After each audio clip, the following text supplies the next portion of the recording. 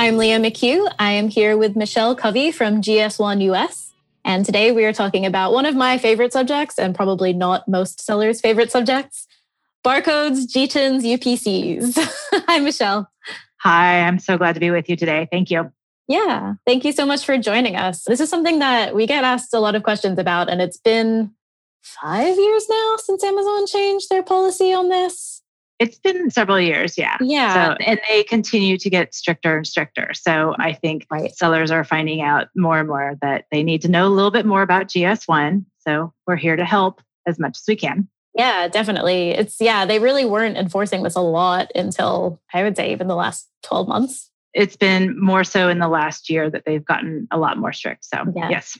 Definitely. So we just wanted to quickly go through the main issues that we see sellers having when it comes to GS1 GTINs. Sure. We do have an article on the website that goes through all of the what is a GTIN? What is a UPC? Right. So we can skip all over all of that. We already have the basics. All right, good. Now we're getting into the deep, tough stuff. Okay. So one thing we see a lot is people's GTINs being hijacked. When they go to create a new listing with their newly purchased GS1 GTIN, and then Amazon comes back with a message saying that this code is already being used on another product. Yep. So as we started off the call, Amazon has definitely gotten a little bit stricter on their listing process. And so a GTIN hijacking scenario can happen where maybe a seller has been on the platform for a while and they didn't understand unique identification. They didn't understand the value of having a uniquely identified GTIN to their product. They may have gone to an unauthorized source for GTINs. Mm-hmm. So there's a couple of different scenarios there. But regardless, that seller, maybe the original seller, doesn't have an authentic GTIN assigned to their product. And then the new seller comes on and they have their, like you said, brand new GS1 GTIN and they're ready to list. And they run into a collision. So we shouldn't see too many of them going forward. It's really for those sellers that have been on the platform for a while. Yep. But there are a couple of steps that a seller can take generally, and you'll see it even on Amazon Seller Support where Amazon validates all of the listings against the GS1 database. Yep. So a member who comes to GS1 and gets their identifier, they could be assured that they are the owner, the true owner of their GTIN. And Amazon does that check against our global registry platform, make sure that that brand owner is associated to their GTIN. Generally, a brand owner or a seller can then provide their GS1 company prefix, which is a certificate that they get when they become a member of GS1 US to prove that they are the true owner. And so they could provide that into a seller support center and then continue, and that should help unblock their listing process so they could keep going through the process. We do also find that sometimes that may not work. Yes. But GS1 US is here to help. We do have an escalation process because they do use our registry. Mm-hmm. So if you come to GS1 US's member support team, we have an escalation process in place directly with the catalog team that if the providing the GTIN or the prefix, and then some other steps, some very short form of information, and we submit that in, and then usually those hijacked listings can be removed so that the true seller can then list their product.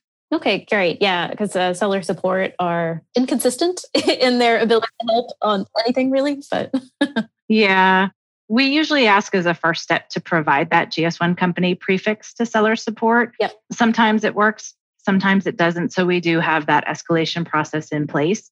And so we do advise members to come to just contact our member support at easyinfo@gs1us.org. Mm-hmm. We can make sure you have that information or call into our support center and our team is here to help them. Okay, great. And sort of similarly, if you have an older ASIN that you maybe list with a resold GTIN a while ago before the rules changed, yep. If you're now trying to make that ASIN compliant with a new correct GS1 GTIN, what would be the best way to go about updating that existing ASIN with the new code? Yeah, I guess we call it a GTIN changeover process. So that is a similar situation. So again, if they had an unauthorized GS1 or an unauthorized identifier on their listing and they want to switch it over to the GS1, Amazon has said the first course of action is to provide all the information to seller support. We find, again, that sometimes is not as reliable of a process. So we do at GS1 US have that same kind of escalation process into Amazon. It does get a little trickier if that seller is an FBA participates in FBA and has fulfilled by Amazon and has inventory. So there are some extra steps that go into play in that scenario. Probably too detailed for this, but it just complicates it a little bit. But we do have a process that helps with that changeover. Is it a little bit less complicated if they're using stickered inventory in FBA versus commingled? Yeah. Okay, great. Yeah, makes sense because they're not using the barcode. Exactly. And then another one that we're seeing, which is a sort of a newer issue, again, as Amazon's getting a little bit more strict on these, is people getting a message back when they try to create a new listing saying that they're using codes that don't match the products they're trying to list. Yeah, we see a lot of escalations come in because they think, okay, well, GS1 can help with this. And unfortunately, this is not really a GS1 related issue. It's really more around brand registry. So, for example, I'm Michelle Shoes and I go to list products and I might be a third-party seller and I try to list Nikes in my listing.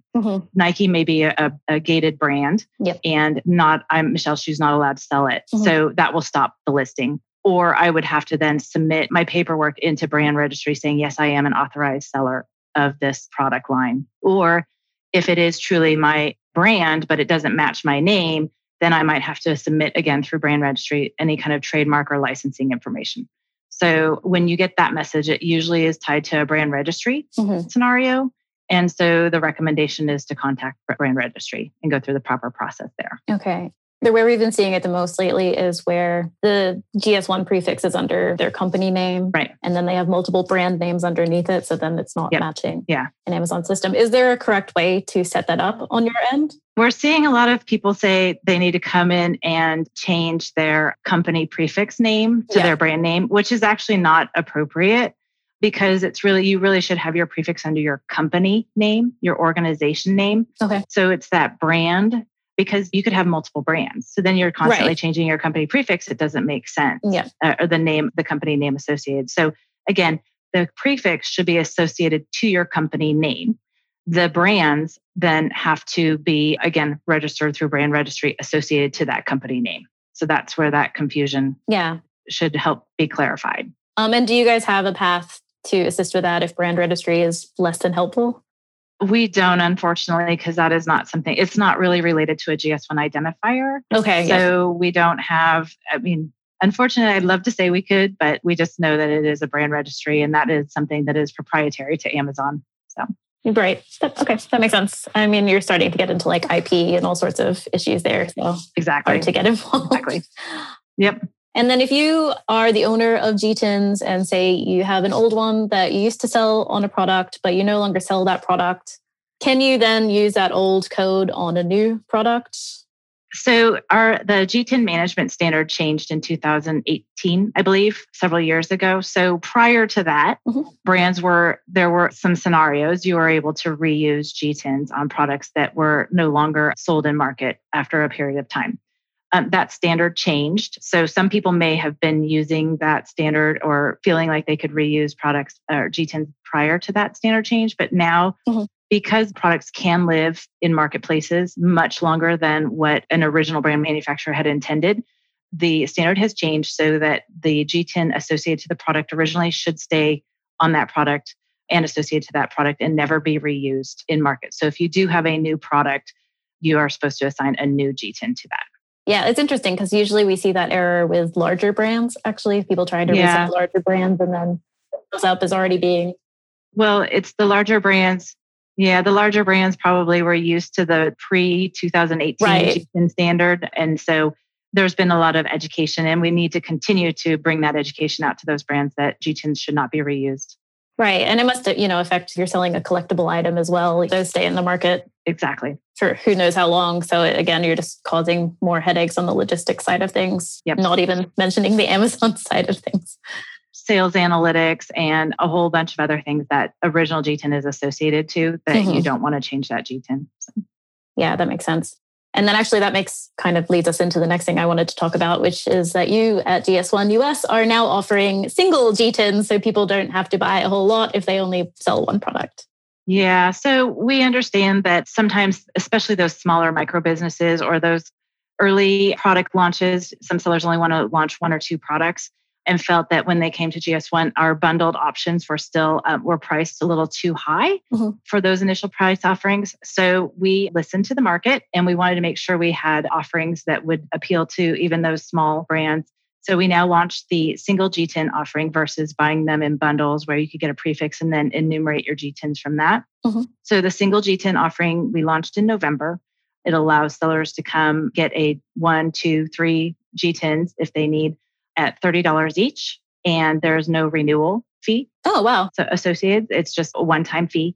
And then that G10, they would get the same benefits. They would get their G10 certificate that they could send into Amazon and prove that they're the true owner of that G10. Their G10s are also registered in that global registry platform I was mentioning that Amazon does a lot of validations against. So it's still treated as an identifier used in market from GS1. Yeah, that's great, especially for people just getting started. Exactly. I think as you go along and start selling more and more products, particularly with all of the issues we're talking about with brand registry and such, it's probably better to get the full prefix later on, but just getting started or just testing out a new brand, that single G10 is going to be. There are some business decisions too on getting that prefix because that prefix allows sellers to enumerate other identifiers that might be used in other channels. Right, like EDI and stuff like that. Yep. Exactly. Yeah, that's actually something that I think maybe a lot of Amazon sellers who only sell on Amazon don't know. Exactly. Is that prefix is used in a lot of other ways in the logistics supply chain. So it's another business decision as Amazon sellers go to create their business. Where do they want to sell? And if they're going to expand channels, they're going to have to look at how do they want to identify their products and then possibly go into other channels and need other identifiers for logistics tracking and that sort of thing. Right. Yeah. It's a lot easier if you can just set it up the way it needs to be set up in the first place. Yep. And then one more question I had, which is about licensed products, which again is something we're seeing more and more as they're getting more strict on matching G10s against brand registry. If you're selling a licensed product, which brand or which company should the G10 be under? Should that be under the licensor or the licensee? So the standard is that the G10, that the original manufacturer of the product, that G10 should be the one used. So if you are a licensee, you should still use the original G10 associated to the product. So don't reassign your own G10. You should use the original brand manufacturer's G10. There are some scenarios where a seller may sell bundles of products. And so that's where the seller can then assign their own G10. So like shampoo, you have a bottle of shampoo and a bottle of conditioner. Both should have their unique G10s associated to them. But if then you sell them and you're like an authorized third-party seller, you could bundle that and then create your own G10 for that bundle of the shampoo and conditioner. Right. That is something where if the products are a gated brand, we are finding people run into issues if they bundle it under their own PC, Amazon then comes back and says it doesn't match. Right. But again, it depends on the brand and it depends on brand registry. That's very true. You have to consider that too. It gets complex when you start talking about gated brands. Yeah. And unfortunately, they don't give you a list of those. So. No, you find it out the hard way. Yeah. And then last question was, I wanted to ask you, what is a G10 14 and what should sellers be using that for? Okay, good question. And we get this a lot too in some of the escalation because when a seller goes to list products initially, they go, okay, I have my GS1 G10. And the first thing they see is enter your identifier and then you get a G10. And then you also see EAN, UPC, ISBN. So that G10, when you go to list, is actually associated to the G10 14, which is a 14-digit identifier. And that's usually for like a logistical identifier. So more of a pallet or a case, depending on upper level packaging. So it's usually not the each, but it's usually a larger, like that larger logistical unit. So you could, and they originally weren't considered for sale. They were usually more for logistical, but we're seeing more and more companies are using that. Like you could actually buy a case or a pallet if you want. So that's why Amazon accepts that G10 14. Okay, great. Thank you so much for this. We've been getting these questions for like years. Yeah. And I feel like other than telling them to go to seller support, we really haven't been able to give sellers a lot of information. So thank you so much for joining us today. This has been great. You're welcome. Of course. Glad to help.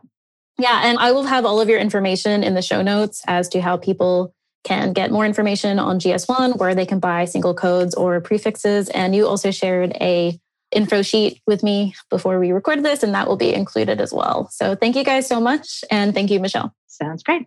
You're welcome. Thank you. Thanks. Have a good day, everybody. All right. Thanks. Bye.